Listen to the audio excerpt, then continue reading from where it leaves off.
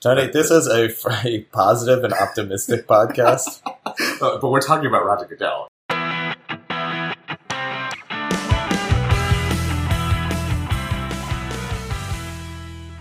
Before we get started, a quick note from the studio. My side of the podcast was recorded on the road, and sometimes the sound quality isn't great. Hopefully you can still understand everything, but if not, feel free to blame Superfan Tony. All right, here we go. Welcome to Joe Picks an NFL Team. In this podcast, Joe, abandoned by his San Diego Chargers, is evaluating all 32 teams to find out who he should root for next season. This week, I'm live in Philadelphia at the NFL Draft, where, of course, there's only one team where it makes sense to cover, the Cincinnati Bengals. Joe, how are you feeling? Dan, I'm feeling great. It's early in the morning, unlike our 1 a.m. podcasting last time. I'm feeling energetic, and I'm looking at you and Superfan Tony on the podcast. Hey guys, I am super excited to be here. I am a big supporter of everything that you're doing.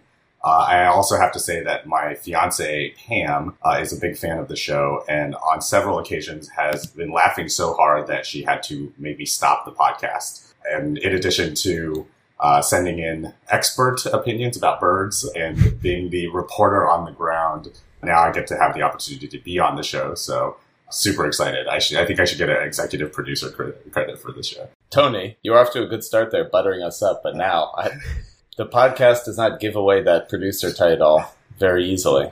Tony, quick clarifying question on the laughing so hard she had to stop the podcast. Is that a laughing with us or laughing at us situation? It's a combination of both, but it's usually when you're talking about the drinks and the commentary surrounding the drinks. She finds that to be the best part. Well, should we start there then, Dan? I think so. We've got so much to cover this week. The Cincinnati Bengals are, of course, Superfan Tony's favorite team, so we've got a lot there. And at the NFL Draft, we've got some really interesting on-the-ground reporting here. But I think we'll start with the drink. We'll jump into the mailbag, where I've abridged it, and then we will, in that, get our on-the-ground reporting from the draft. So without further ado, what are we drinking? By the way, have we just officially switched who's in charge of talking about the drink? We might have, Joe. All right. You know, you do so much work for the podcast, so I don't want to put one additional thing on you, but, you know.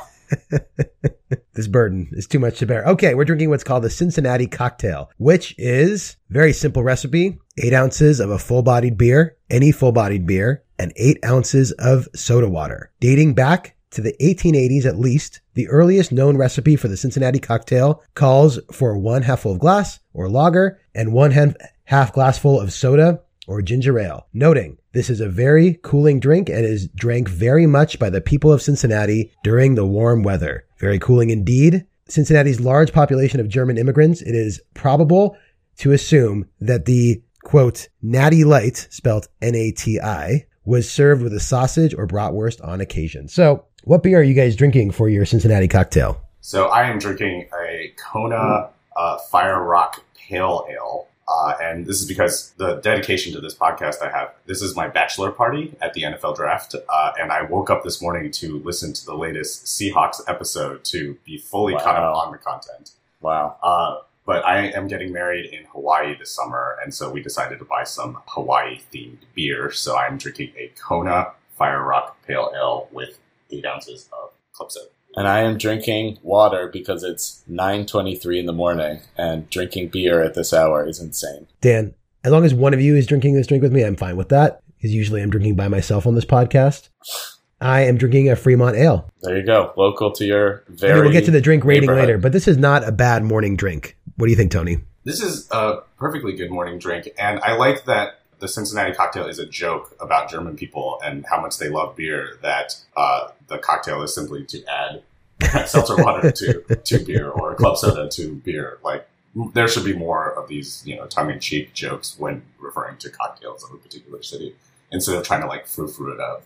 All right, and now into the mailbag this week, where, for time, Tony, Superfan Tony, and I, we have a hard tea time that we need to get to. So we've got some great mailbags that we'll read on the next episode after this. Don't worry, we got them, but I'm just going to pick out one mailbag. And of course, if you want to send feedback about this show or The teams that we're going to do next time, please send your feedback to nfl@joepickspod.com. We love your feedback. It's amazing. Here we go. Hey guys. First heard about this podcast right around the week when you did the Broncos. It has since become my favorite podcast. I look forward to it every week when you don't skip a week. Joe, I can hear it from everybody. And my poor girlfriend has to listen to it while we drive. Well, maybe if she's like Superfan Tony's girlfriend, maybe we'll have 2 new fans. Having been born in Iceland, lived in Japan, Utah, and now Hawaii. Oh man, Tony, wow. This person might come to your wedding. I was pretty lost when trying to find pro sports teams. I followed my dad into Chicago sports in all areas, but for football, where I picked the Bears' biggest rival, the Green Bay Packers. Yes, he stated I'm now out of the well. Some comments I have about the show. I love a lot of the categories you picked to cover. I've essentially been using this to learn more about the backstory of all the teams. Categories I love: fantasy relevance, owner's score, the too good or too bad scale, and the rate the division. Well, that's basically the whole thing. What could possibly go wrong here? Oh, categories I dislike. What do you think, Joe? Well, I can't imagine does Rob like the team too much? Of course. Categories I dislike. Can't root for a team Rob roots for. Maybe it's because I'm a Packers fan too, but the dude is right in a lot of the hate he gives. Rob probably hates the Giants because they beat us in 2011 when we probably had the best Packer team we've ever had. Giving so many points to a team based off a guy who knows what he's talking about disliking them is basically donating points to the most evil, dickish teams. Also, the drink score. I really enjoyed the drink portion, I'm glad you guys do it, but giving so many points off a drink you're highly likely to not even drink on game day. I don't see how it measures equally to a category like too good or too bad. It's a good point, Joe. Those are all very good points. And I like to think that if there were a team that were unfairly denied entry into the Sweet 16 based on just the Rob or the drink category, I think that would be worrisome to me for the fidelity of our process. But because I think we could safely say that there are 8 or 9 categories that are just totally objective, above board. I mean, nothing's objective. This is all subjective, but that aren't based on maybe a little bit sillier criteria, then the other 2 as a overall weight of the total score are relatively small. And to finish off his email, the only reason he mentions negatives, Joe, is because, damn it, you better continue the Joe Picks a Blank series once this is over. Joe picks a favorite food, Joe picks a favorite drink, Joe picks a favorite movie, and my personal favorite, Joe picks a favorite child. Wow. Oh, wow. That is a great idea. We hadn't even thought about that. I don't care what it is that you pick, but you two have great chemistry together in a podcast form, and it's something I'd absolutely love to continue to listen to in the future. When the Packers episode is coming up, I'll try to send you some stuff to get some accurate information. Shout out to Superfan Tony. Keep doing God's work. And he signs it, super, but not as super as Tony, Fan Sean. Wow, that's amazing. And I would also like to be in the brainstorming session for the categories of Joe Picks his favorite child. Yeah. The key thing will be not telling my actual children what the categories are, so they'll just be constantly guessing how to please me. I love it. Sean, what an email. What a fan. Our probably most worldly fan, would you say? Dan? We got other things in the mailbag that you'll have next time. I'm not going to lie, Joe. We might be one of those things that, in the U.S., we have, some popularity, but we're, huge internationally. We're huge in Iceland. We've got a lot of international fans. I have no idea how they're finding the podcast. Dan, when are we going on tour in Reykjavik? It's going to hurt the one podcast a week thing. We have an announcement. Tickets are available for our live show in Reykjavik. We'll be at Terminal 1 of the International Airport. 150 kroner. I don't know how much that is. Yeah, I don't even know if that's a proper currency. Okay, now we've got the actual mailbag, but since last week Tony sent in an actual mailbag, I'm going to give Tony the floor for 2 things. 1, Tony, I want to hear, you've been to rounds 1, 2, and 3 of the NFL draft. If my reporting here is accurate, you've booed Roger Goodell. Correct. You've been on television. Correct. And you have seen, 100 draft picks. Yes. What are your takeaways from going to the NFL draft live? So for round 1, I didn't actually have a ticket, but I had a seat filler ticket for round 1, which meant that we didn't quite get in right away. But we progressively... And by the way, not get in right away means waiting in line for 3 hours. Yeah, that is correct.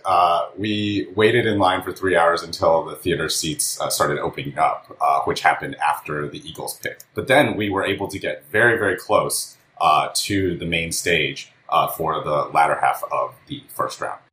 So the seat filler just meant that they don't want to pan out to like an empty crowd. That's right. So that's right. Once people decide to leave, there's other people ready to take those seats. Exactly. This is exactly like a Cosmo Kramer situation where, once people leave, then there's a backup list of people to come in, and they call us drafted fans. And it's run by a casting company. And so I assume that we were selected and given tickets because we were coming from far away and not Eagles fans. So Bengals fans. Oh, interesting. Or others, right? Because they want a good representation, not just entirely. So is this like a Price is Right situation where the more excited you are when you're waiting in line, the more likely they are to put you up front? We didn't do any personality tests. I think it was solely based on location. But you were able to write a little blurb, and I had written that this is my bachelor party and I love the draft. And so I think that helped in securing me my tickets. Well, when you were on TV, you looked pretty damn excited. I'm a pretty excitable person. And we were on TV for a brief second. And actually, we may have been on TV for other times, but we only seen once. My fiance has recorded both the NFL Network feed and the ESPN feed, so we can go back to the tape and see if I showed up on other broadcasts. I find the draft to be great. I've always loved the draft. I've always enjoyed watching all of it.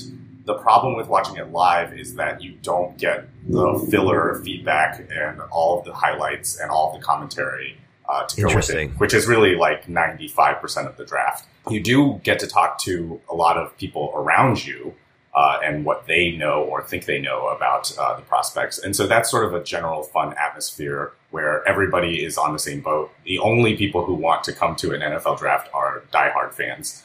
And so you do get into some fairly interesting conversations with the people around you. So Tony and Dan, I have a couple questions for you. So first, I was thinking about the draft, and I was thinking the draft is actually one of the few football events, it may be the only football event, maybe other than the Pro Bowl, where you have fans from all 32 teams coming to one event.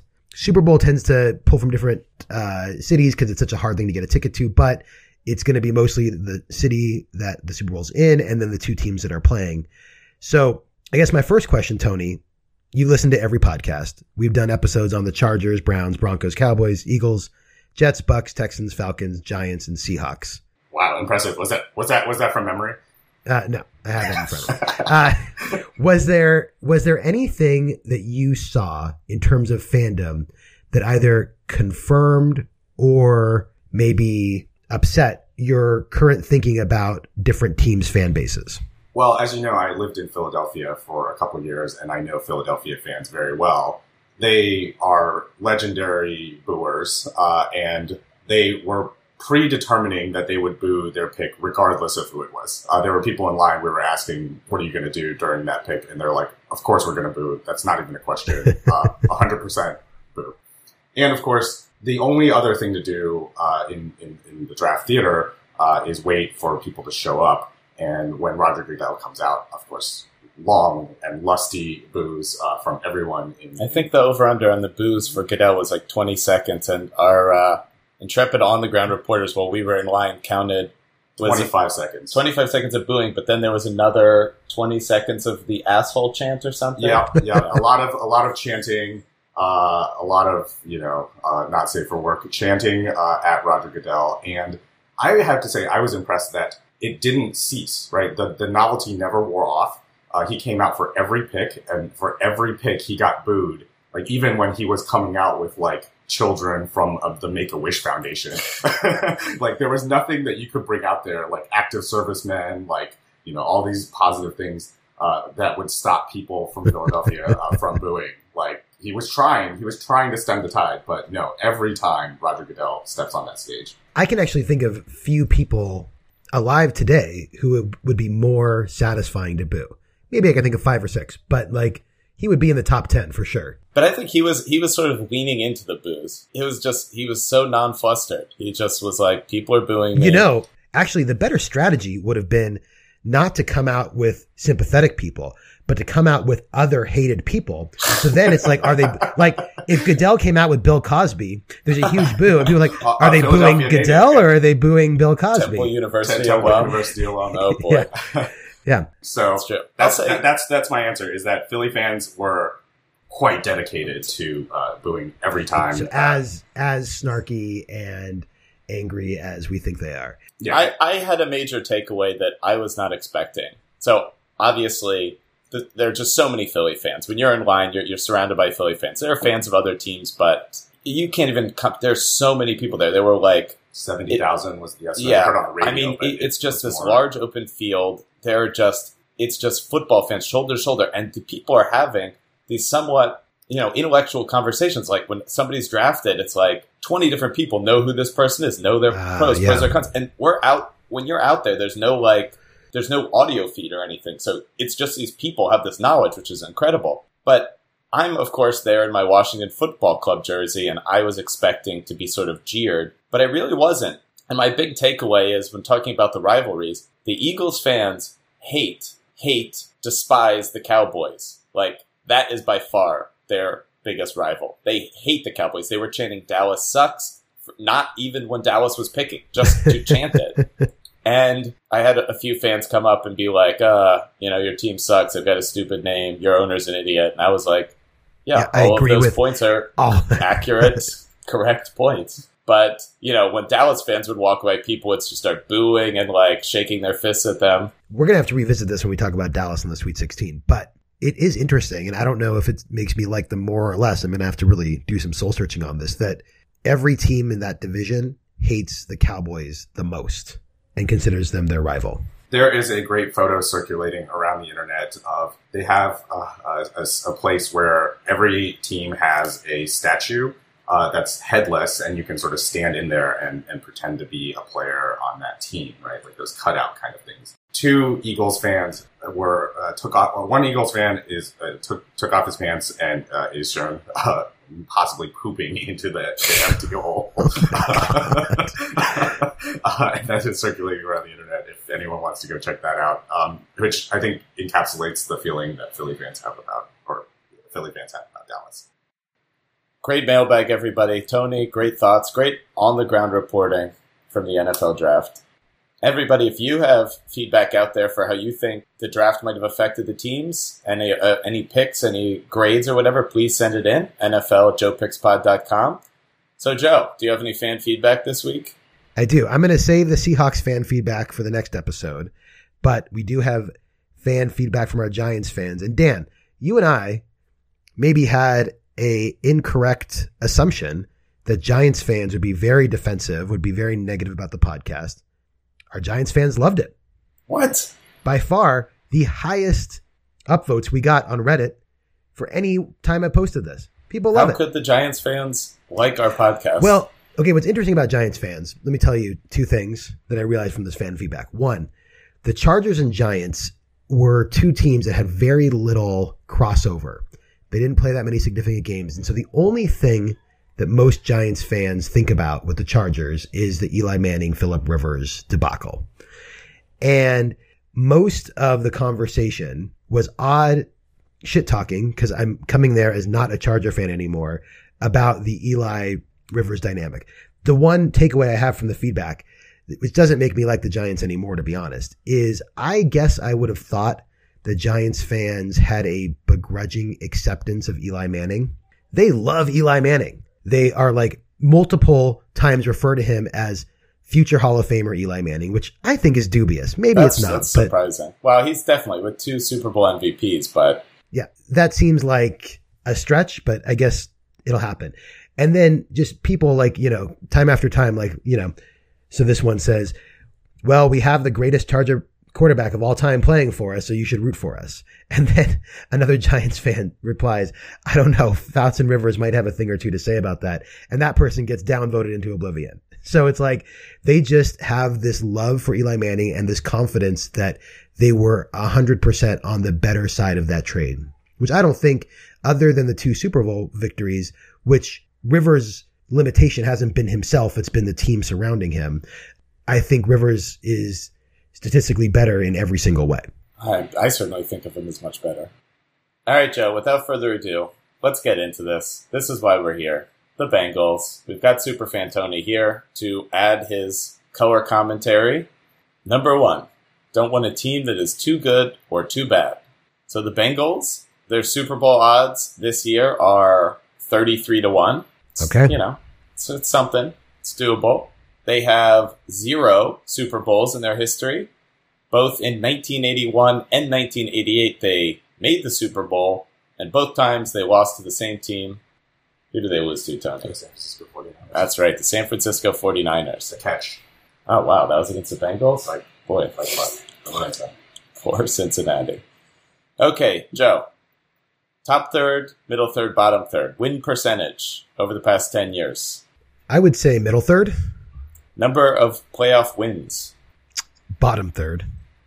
And number of times they've made the playoffs. I think I would actually guess top third. Joe, have you been cheating? No. Joe, that's 100%. This Wow. is like one of the most tricky Never teams. And it's all over the map. But my sense is just that they are a team that is usually on top or near the top of their division, but has a terrible choking problem in the playoffs. Joe, wow. So their win percentage 52.8%, which puts them 14th, so right around the middle. They have made the playoffs 6 times in the past 10 seasons, which is good for 6th in the NFL, which is great, 6 out of 10. But they have won a grand total of 0 playoff games, which puts them 23rd and in the bottom third. So this is like the opposite of the Seahawks we were talking about, where the Seahawks, if they make the playoffs, they're guaranteed at least 1 win, possibly more. The Bengals, it's a guarantee of nothing making the playoffs. Yeah, and sort of like the opposite of the Giants a little bit too, where the Giants make the playoffs not very often, but when they do, they always make a run. Right. The Bengals always make it, and then always lose. Yeah, I think the Chargers beat the Bengals 1 year in the playoffs. That is correct. And I remember as a Charger fan going into it being like, oh yeah, we got this. Like, it's Andy Dalton. Whatever, we're fine. 5 years in a row, I watched the Bengals lose in the first round. Several of those years, one of those years, they had the opportunity to win the last game and get a bye, and they did not. And of course, they lost in the first round. So it really just depends on the flavor of fandom that you're interested in. Where you want a chance, you want to be in the playoffs. That's exciting, but knowing that you won't advance or being strongly certain that you're not a Super Bowl contender of the playoff teams is a little depressing. I also think that I get the sense from your Falcons podcast where you gave them a 3 because their range is either terrible or Super Bowl caliber, so they're both too good and too bad. That what you're really looking for is high floor but low ceiling as far as not too good or too bad, and the Bengals fit that to a T. I think that they're not going to win fewer than 6 games, and they will not win more than 10 or 11 games. Yeah, I mean, I think the Bengals are in a real sweet spot for the not too good, not too bad. I mean, first of all, the 20 to 35 to 1 odds are like generally the high range for this. That's what I like to see. But also, as we've been fleshing this out more, I think the too bad part of it is, relatively simple. Are they just going to be terrible next year and in the years to come? The too good category is a little bit more ephemeral, and it's more about recent history, but also what it would mean if they won a Super Bowl. And the fact they've never won it, and also the fact that they have this playoff choking history. If they were to make a Super Bowl run, it would be incredibly exciting for a fan of the team. If the Cincinnati Bengals win a playoff game, that will be like winning the Super Bowl. What would you even feel if they won a play? Like, can you even visualize it in your head? I can visualize it because they should have won a playoff game against the Pittsburgh Steelers, but then Jeremy Hill fumbled, and then 2 personal fouls later, the Steelers God, that's right. That was in the playoffs. Kicked the field goal to win. Oh. That was the Bengals version of the Falcons Super Bowl, except it was in the divisional round. I will say, though, that they're not too bad for sure. They're definitely not too good either. I would be signing up for another team that is Charger-esque, Tottenham Hotspur-esque too, in my soccer fandom, of just finding really creative ways to blow it. And that might be a little bit of a knock against them, but I think this is going to be a pretty high score for them. I'm going to say 8.5 on the not too good, not too bad. Wow. That's up there. I don't have a BPL team, so perhaps the next version could be Tony picks a BPL team, or EPL team. Tony picks an EPL team. Are you trying to cut me out of the podcast today? Well, no, you could do that too. We'll run that by Sean in Iceland. Well, you need Joe to be in the name. Joe's the namesake of the podcast. Well, it could be Tony picks. It could be Joe's friend Tony picks. We'll workshop this. Joe's friend Tony picks. So Tony, is having you on this podcast a mistake? What do you think it's going to go to my head? I don't know. It already is going to your head. I've been told I have a great radio voice. Well, we'll see what the listeners think. Listeners, feel free to get in the hate mail. Let's take Tony down to earth a little bit. Evaluate my voice. Like Zach's mailbag last week.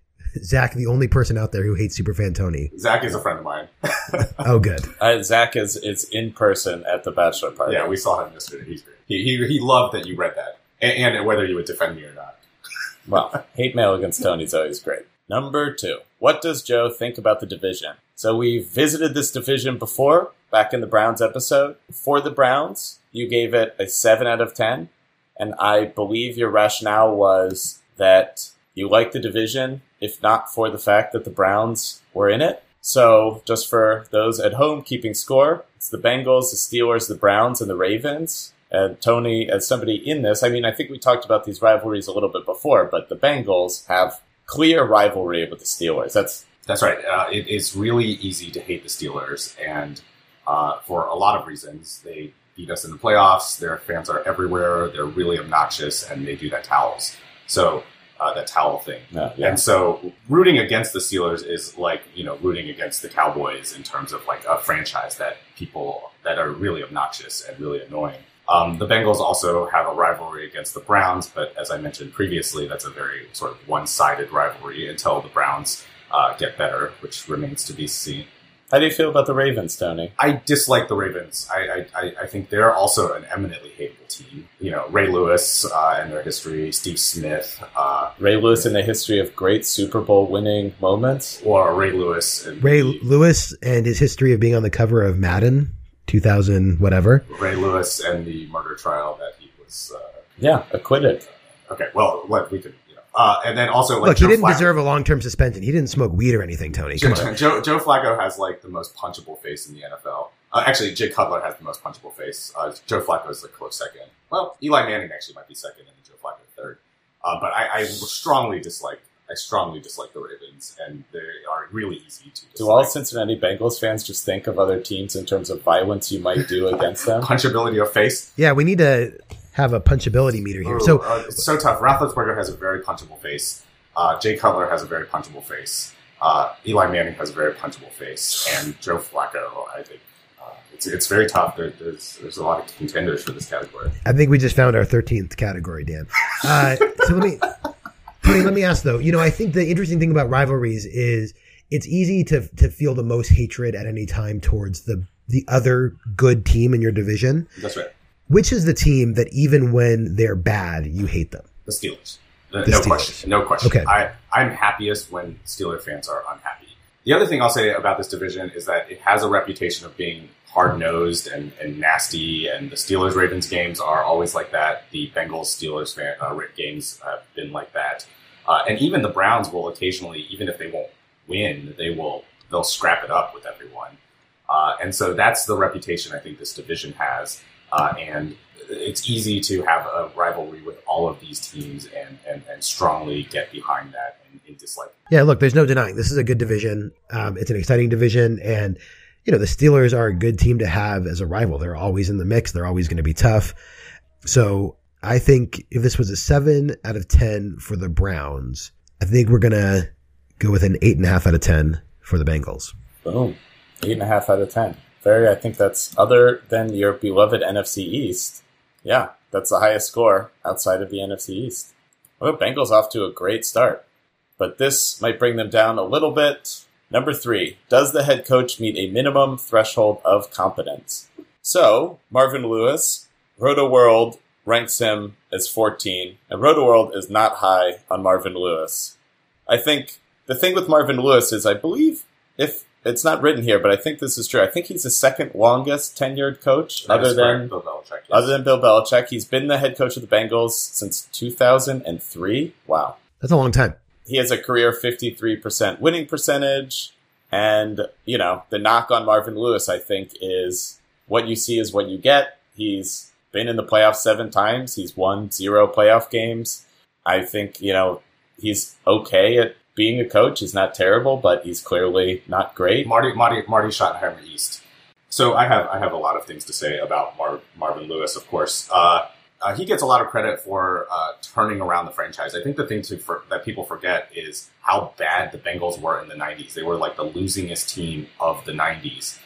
The 2003 hire of Marvin Lewis, when he was the defensive coordinator for the Ravens and a Super Bowl winning coach, was like the return to respectability for the Bengals. So no longer were they the laughingstock. The other thing is that he's clearly a good coach, as in the players like him, and he knows his X's and O's. He's bad at a lot of the stuff that most coaches are bad at. Like, he's terrible at challenges. He'll challenge like a 7-yard gain in the first round, or in the first quarter. He'll run out of challenges before halftime, and he's not great at clock management. The other thing about this category, which is only focused on the head coach, but I think it's important to remember also that 3 other NFL head coaches right now were former assistants for the Bengals. Mike Zimmer, Hugh Jackson, who you already rated, and Vance Joseph, who you already rated. So Marvin is both head coach that, he delegates well to the people around him. But is it possible he's a better, groomer and mentor of actually good coaches than he is a coach himself? I think he views his head coaching position as like a delegation, like management kind of position, as opposed to being like the Chip Kelly micromanager type. Which isn't necessarily a bad thing, but the problem with that is that then your favors could fall or rise based on, as your great defensive coordinator, offensive coordinator gets poached away. That's correct. That can have a huge effect on the team. The other thing is that I've seen firsthand with Marty Schottenheimer how even if they don't do anything differently in playoff games, which I think is questionable itself, like some coaches are actually worse in playoff games, but just the history becomes a self-fulfilling prophecy, because then it becomes a story. And like, as a fan, and I'm sure this annoys you, Tony, there's like nothing worse than being excited about a playoff game and every story is about your lack of playoff success in the past. Like, it's just very frustrating, and it annoys the fans because it then like it gets in the players' heads. It becomes true because it's all the media talks about. Yeah, 5 years in a row, 0-7 in the playoffs. I mean, there's a lot that you can say about, all of those things, and Marvin Lewis, and, whether he's the right person. I think he falls into this, like, not too good or not too bad, right? Like, if you replace a Marvin Lewis, you do have to find a coach that's better than him, and that's hard to do. There are plenty of coaches that are worse than Marvin Lewis, but he still has that stigma of never having won a game. One of the first playoff games that I watched, I took my fiance Pam to watch the game, and she knew nothing about the Bengals. And she was like, "How do I fit in with this crowd of Bengals fans at the bar?" And I said, "Whenever something bad happens, just say, 'Damn it, Marvin Lewis,' and then everybody will love you instantly." And she did that, and she worked the room. She worked the room. That's all. Those were the people were like, "Wow, you know so much about football." That was the only thing she knew about the Cincinnati Bengals, and instantly won this entire bar over. So, this category is about competence, and I think it's hard to keep your job this long. That's not always true. Look at Norv Turner. Well, he's been coach for 14 seasons. Norv Turner has not lasted 14 seasons anyway. So it's hard to keep your job this long, and it's hard to make the playoffs this many times. And to your point, Tony, I think it's a really good one to spawn this many successful to not successful assistant coaches that go on to be head coaches out there, and not be competent yourself. I could see how Marvin Lewis would frustrate me if I were a Bengals fan, but not to the point of some of these other people that we've seen out there. So I'm going to go 7 out of 10 on this category. 7 out of 10. Hey, that's a very good score. He's like the reverse Bill Belichick, where Bill Belichick's assistants are terrible when they get their own head coaching jobs, because he's the genius. Marvin Lewis is like the delegator, and his underlings. His lineage is much better than Bill Belichick's lineage. Well, now the Bengals are already really off to a great start, surviving Marvin Lewis, but I think that the train might start to encounter some trouble here. Number 4, do the players get in trouble with the law? So, Joe, in the past 5 years, do you think they get in trouble more, about average, or less than the average team? I'm just going to take a wild stab at it here that they are in the top third of troublemakers out there. Yes, you'd be correct. So in the past 5 years, they have the 9th most incidents, but if you go back to the history of the blotter, they have the 3rd most of any team, going back to 2000.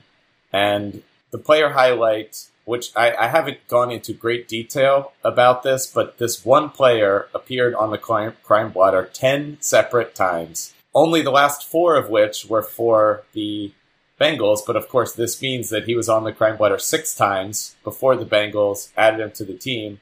And that would of course be Adam Pac-Man Jones, who has just gotten into trouble in so many different ways.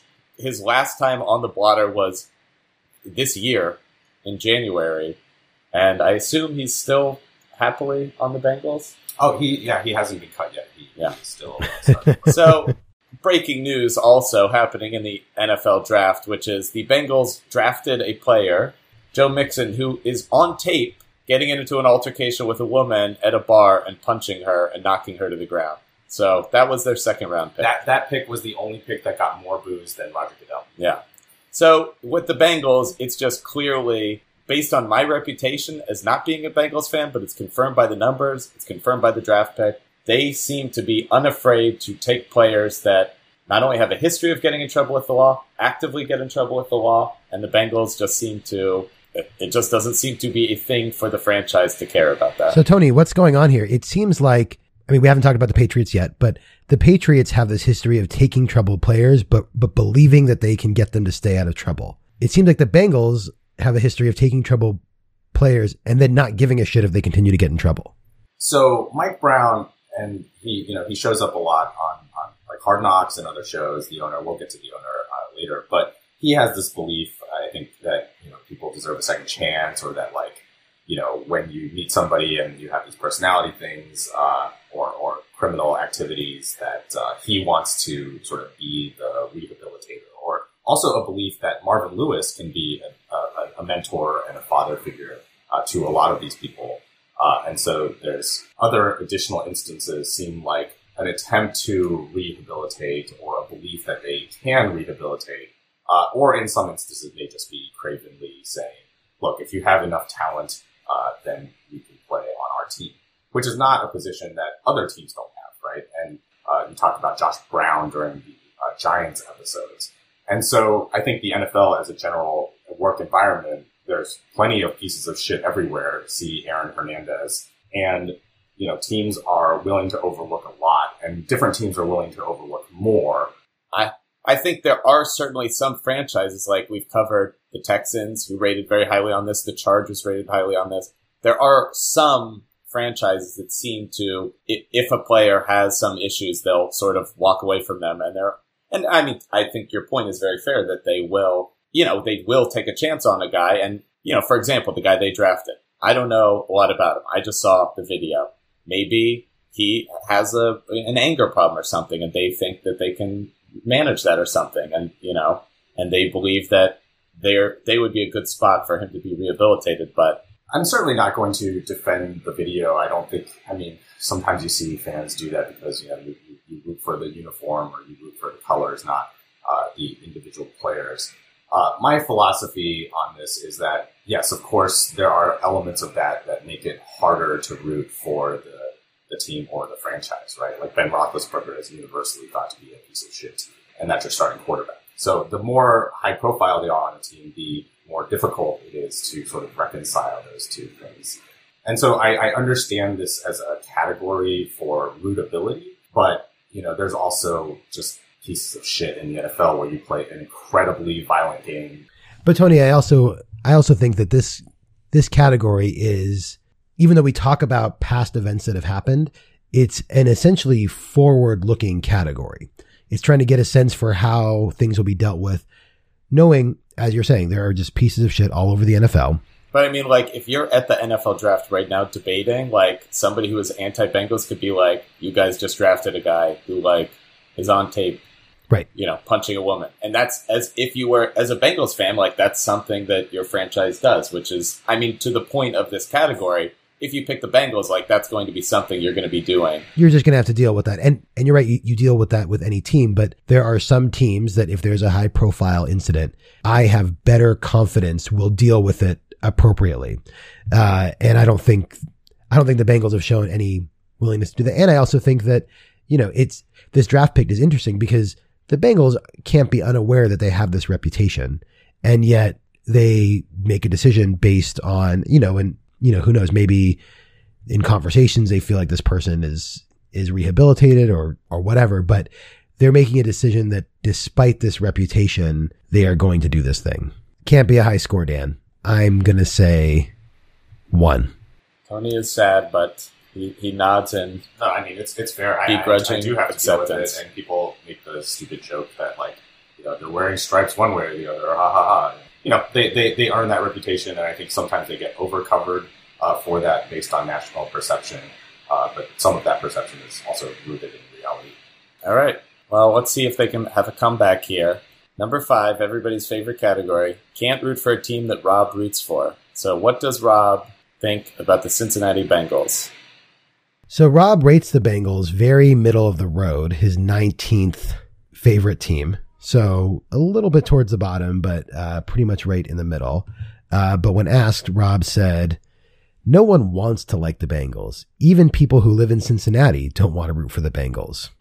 Obviously, that's not true with Tony. But if you want to root for a team, this is to our last category. If you want to root for a team that picks up every fuck up in the league and lets them keep fucking up, then good for you. So this is an interesting one where Rob's comments are, he doesn't like the team for the reason that you rated it low, but because he doesn't like them, that means you have to rate it high. I don't see any problem with that. So yeah, this is, towards his bottom half. It's not like he hates them, but obviously dislikes them a little bit. So this is just going to be right in the middle, 6 out of 10. All right, 6 out of 10. Moving right along here into number 6. This is where, last week we did Seattle, and of course you live in Seattle, Joe. Now we're doing Cincinnati, and this is great. We have Tony, who lives in Cincinnati. And one thing I would like to, I forgot to do last week, but I think is a good thing to do this week is, we're doing this TripAdvisor thing for all of the cities, and normally we're doing cities we're not too familiar with. So, of course, you live in Seattle, so the question is, like, how accurate were the TripAdvisor top things as opposed to, like, what you think about the city? Well, that's in the past, but now we can do it with Cincinnati. So I'm going to go down the top 5 spots on TripAdvisor. Tony, you tell me if you've been there. You tell me if it's nice. And then let me hear, like, what you think. Like, what are they missing? So number 1, Great American Ballpark. Very nice ballpark. Which I assume is where the Reds play. That's right. Hosted the All-Star game a couple weeks ago. Number 2, the zoo, of course. Oh my God! So their zoo and botanical garden is one place. Wow, that must be such a great place, Tony. So I know that you all are making fun of the fact that every city has a zoo and a botanical garden, and so you should just go to the one in your city. The Cincinnati Zoo has the additional distinction of being the Harambe Zoo. So I don't know if that influences your decision, Joe, but if you were to come to the zoo, you could, decide the loser of the who is your favorite child category and leave them at the Cincinnati Zoo.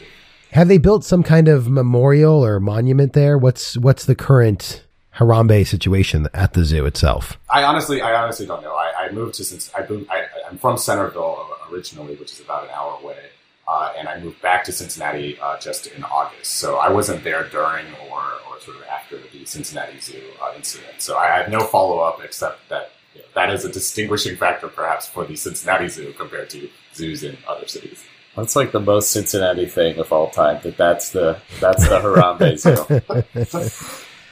Though it does, like at our zoo in Seattle, near the gorilla exhibit, they have like a bronze statue of a gorilla that you can take a picture next to. Having your kid take a picture next to like the life-size gorilla has a very different feel at the Cincinnati Zoo, I imagine.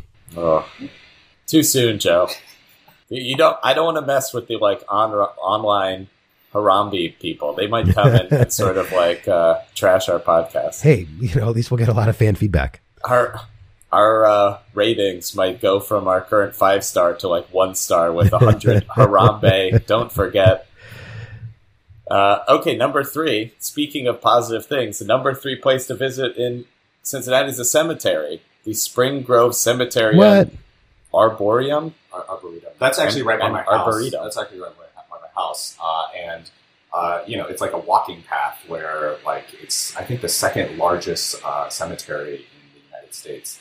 The largest one is in New York.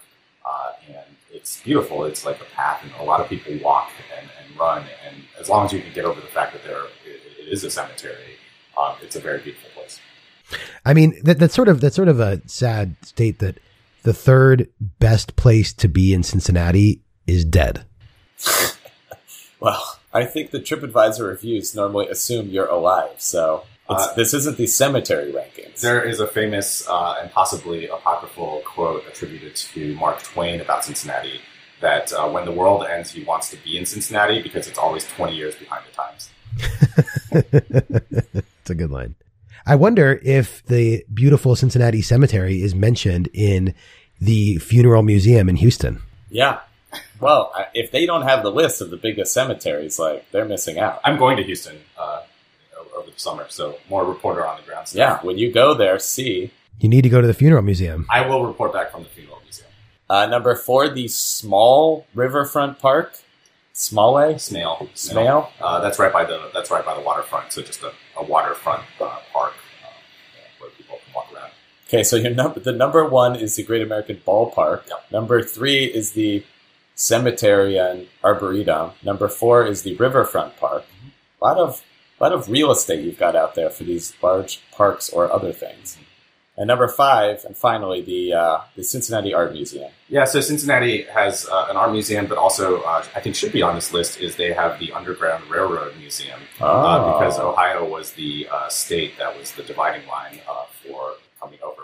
And so Cincinnati would have really been right on that dividing line. Yeah, this would rank high on the how were they in the Civil War category. Yeah, they were the Underground. Which my friend who's done the Civil War lectures loves that. He really wants that category added. I'm game. If he sends in information about each team, we will talk about it. If Cincinnati really is a big stop on the Underground Railroad, that's like 10 out of 10. It's the stop. It's when you realize you've made it across Kentucky. Oh, man. It's really a shame we haven't officially added this category because that could have been 10 free points, Tony. Tell me about the Bengals Stadium. Is it in Cincinnati proper? It is in Cincinnati. It's right next to the Red Stadium, both on the riverfront. And those are the only 2 professional teams. Actually, they have a new FC Cincinnati soccer team, not an MLS team. But so those are the 2 primary. So it's a 2-sport NFL and MLB team. I don't know if that matters to you. But yes, the stadium is in Cincinnati, right on the river. Well, I never really thought of Cincinnati as a place that I would want to visit. It sounds delightful, though. In fact, I'm going to be going out to Cincinnati in like a month for work. Oh, you should stop by. I will. And I'm definitely gonna check out that cemetery too. I think Cincinnati is probably a place I would rather go than some city. What did Cleveland get here, Dan? Cleveland here got a 4 out of 10. It's interesting. When I looked it up, I'm just surprised at Cincinnati is almost Kentucky. Yeah, it's very close to Kentucky. Yeah. It definitely has some Kentucky flavor to it. I drink a lot of bourbon now. Well, so do I. So actually, that's a big selling point. Yeah, it's about an hour and a half away from Louisville and Lexington, where all the major bourbon distilleries are. Oh, that's a game changer.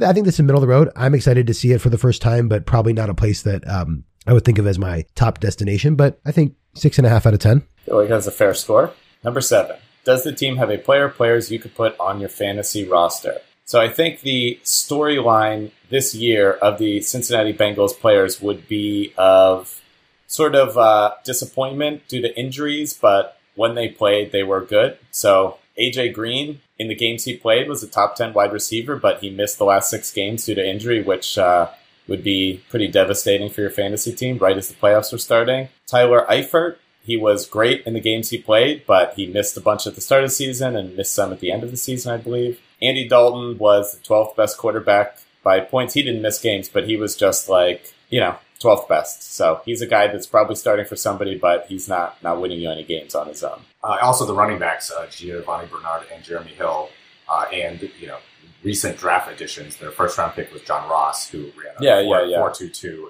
at the combine, which is the fastest. This is certainly the type of team that I think, looking forward to next year, there's a lot more excitement there was last year. When AJ Green was healthy, he was great. Yeah, their 2 first-round picks were offensive players that, when you're looking at those rookies, the ones that don't even have their picture yet on Yahoo, their first-round pick, you took in the top 10, who's this guy who has the fastest 40 time that's ever been recorded at the Combine. Crowd was very excited about that pick. And, you put him opposite AJ Green. That's going to help AJ Green. That's going to help John Ross. And that's going to help Andy Dalton. And it might help the running back, too. It's going to open things up. So this could be a really, really good offensive team next year.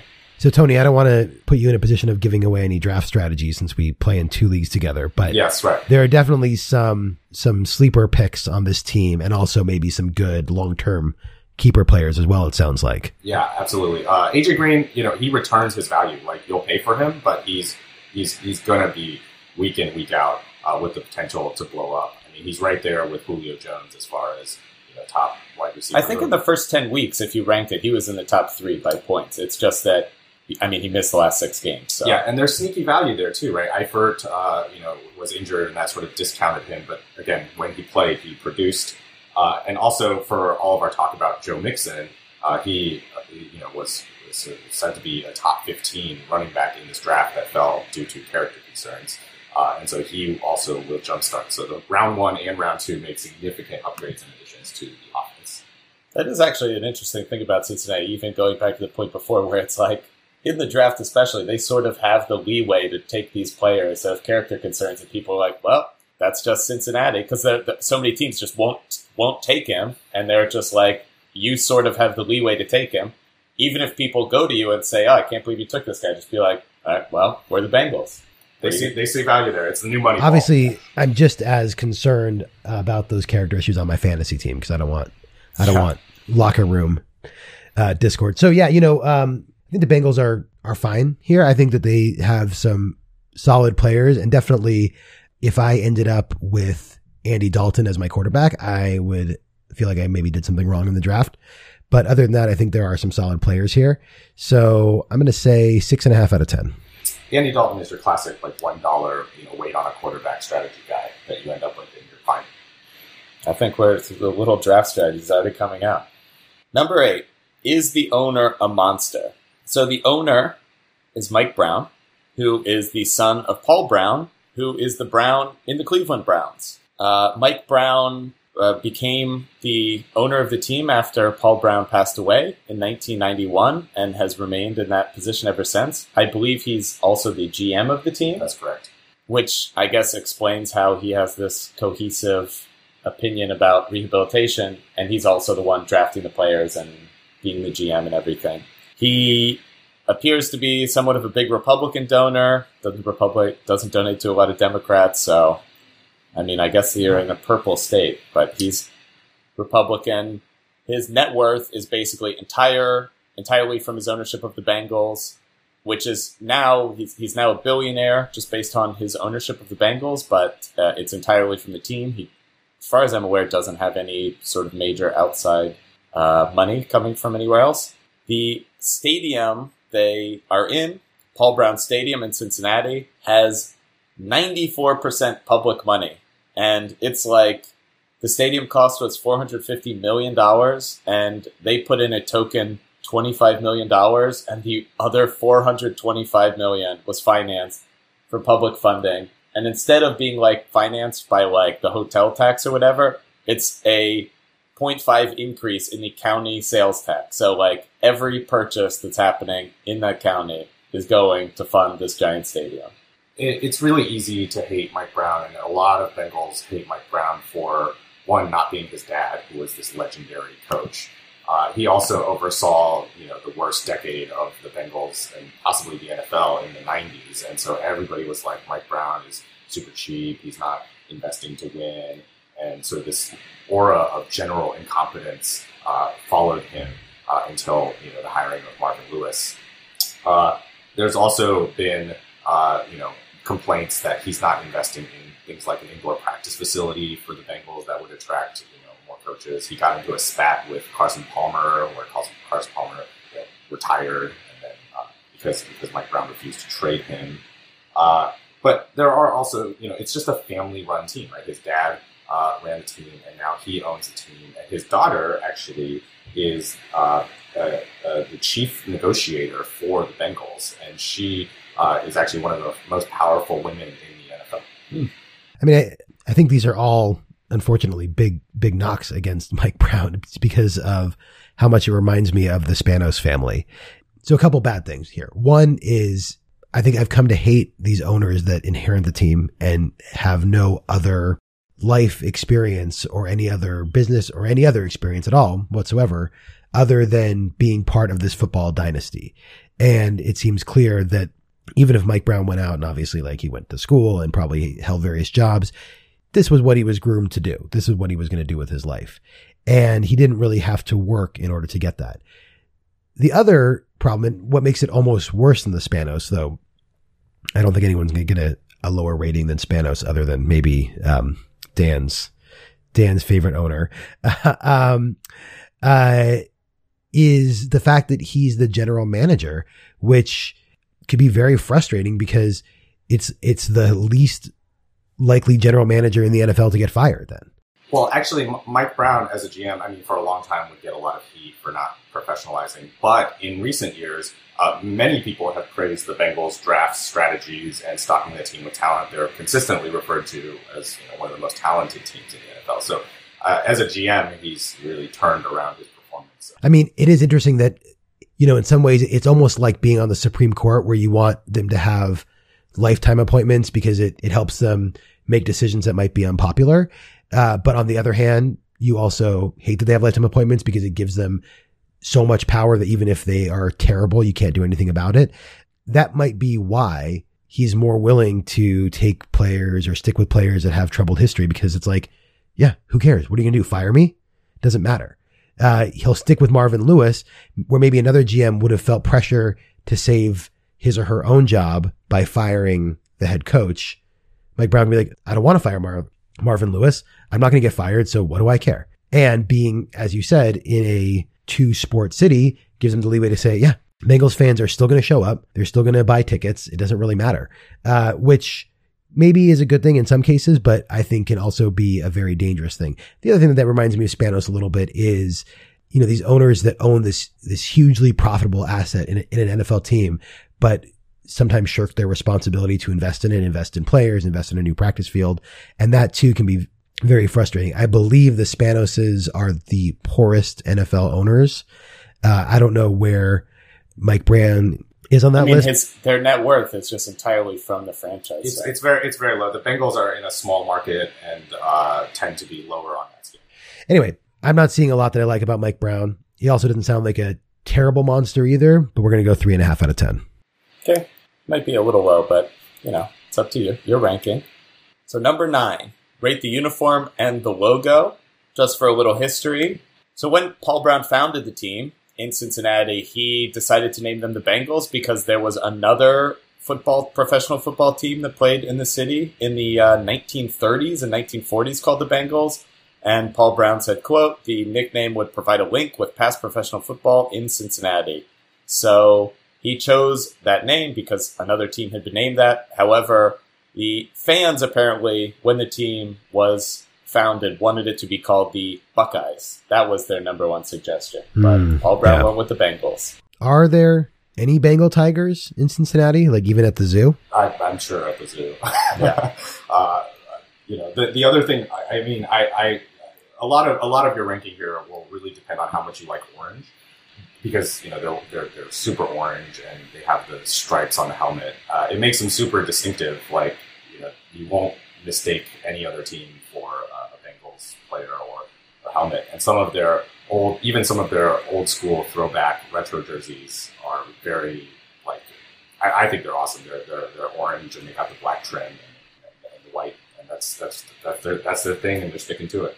Yeah, I think they do have a very unique jersey. I think they must be so far away from every other team. Yeah, as a mascot, it's odd to have a team name that is neither a animal or thing that has a historic link with the city, or that doesn't have any alliteration. like, I don't know if there are any Jaguars in Jacksonville, but at least there's alliteration there, so it makes sense. But why Cincinnati would have picked Bengals is sort of odd, though I guess, I mean, there's a reason for it. That being said, I do like large cats as a like category. And I think the Bengal tiger is my second favorite of all large cats. Second to what? Lions? No, we'll get there. We'll get there. I like the uniforms. I like the color. I like the stripes. I do think that the uniforms that, as we go through this, that I find that I rank the lowest and I dislike the most are the ones that are just sort of generic and boring. And I don't think anyone would accuse the Bengals jersey of not being distinctive. I think the Bengals have a unique style. I wish that the team name had a stronger link with the city, but other than that, I think this is pretty high up on my list. So I'm going to say 7 out of 10. All right, 7 out of 10. It's pretty good. Number 10. Do they play a style of play you would enjoy watching? So Tony, what's their style of play? Throw it to AJ Green. Okay, wow, exciting. I mean, next year it's going to be throw it to AJ Green or throw a 60-yard bomb to the like fastest player in NFL history. They want to establish the run, and that's sort of been their identity. But really, everybody knows that their biggest weapon is AJ Green, and you have to take that away. And if you do take that away, then Andy Dalton becomes very human and very Andy Dalton-like. But so next year, the offense is going to be Andy Dalton, AJ Green, Tyler Eifert at tight end, this new speedster guy, John Ross. You've got Bernard. That's pretty potent. Jeremy Hill, this new running back. I mean, this is going to be a potent offense. Tyler Boyd. Like if you're buying low on an offense, it's going to have a huge year. They did lose a little bit on the line, but I think they're trying to make up for that by investing in all these weapons on the outside of the skill positions. Could be very, very exciting team. And maybe the old traditional truism in the NFL would be that having only one good wide receiver wasn't good enough because that player would just get double teamed every play and would sort of get taken out of the game. But with how handcuffed cornerbacks are now, you see that even these teams that have one very, very great wide receiver are still able to find ways to get him the ball quite often. And so I think even without all those other weapons, I think the Bengals would, still be fine. But it does sound like they're going to have a high flying offense next year. And it seems like an exciting team. How, on a scale of 1 to 10, Tony, how inept is their defense? Their defense used to be one of the best, and that was largely to Mike Zimmer, who is now the coach of the Vikings. He was a great coach, and they had great defensive players like Geno Atkins and Vontaze Burfict and excellent cornerbacks. And it dipped a little bit last year due to injuries, but still, they weren't going to embarrass you, right? It would not be a situation where you have to cover your eyes to watch the defense. But I would say middle of the road right now. One thing I also want to note, I'm shocked by this. I was looking up the penalty statistics with the expectations that they're sort of a sloppy team, a lot of penalties. Of course, going back to that Steelers game with the stupid personal fouls. The Cincinnati Bengals last year had the fewest penalty yards in the NFL. What a clean, getting in trouble off the field, but on the field, they're playing with the legally. They're upstanding citizens on the field. Except for probably Vontaze Burfict, who gets targeted for personal foul. But still, they had the fewest yards. And I mean, it's like number one in terms of penalty yards and penalties is the Oakland Raiders, which you sort of expected. Like, I thought it would be Oakland Raiders number 1, Bengals number 2. But in fact, it's Oakland Raiders number 1, and then all the way down at number 32, the Bengals. It's pretty impressive. Wow, good for them. Okay. Yeah, no, I think I'd enjoy watching this style of play. I'd say 7.5 out of 10. Okay, 7.5 out of 10. Number 11. What is interesting about the fan base? So we've got the man on the spot, Tony. What are your points here? So the first thing when you think about Cincinnati is their Who Dey chant, and they do that a lot. So if you want a fan culture that has an iconic chant or an iconic statement that identifies them as the fans, then they have that. They also are host to I think the best celebration in the NFL, which is, of course, the Ickey Shuffle. And also, they previously had Ocho Cinco, who I thought his celebrations were great, like the Tiger Woods. That was fun. How did we not talk about Ocho Cinco at all? Yeah, proposing to the cheerleader, trying to bribe the ref. and all the other ones. Screw the no fun league for the river dance, etc. Tony, can you explain the Who Dey chant to me? So there are various origins of this, and there's some debate, with New Orleans, whose chant is Who Dat, whether or not who originated it, and why they decided to make that the chant. Another theory is that the Who Dey chant is related to a brewery in Cincinnati called Hootapole, and they used to sell Hootie beer at the stadium.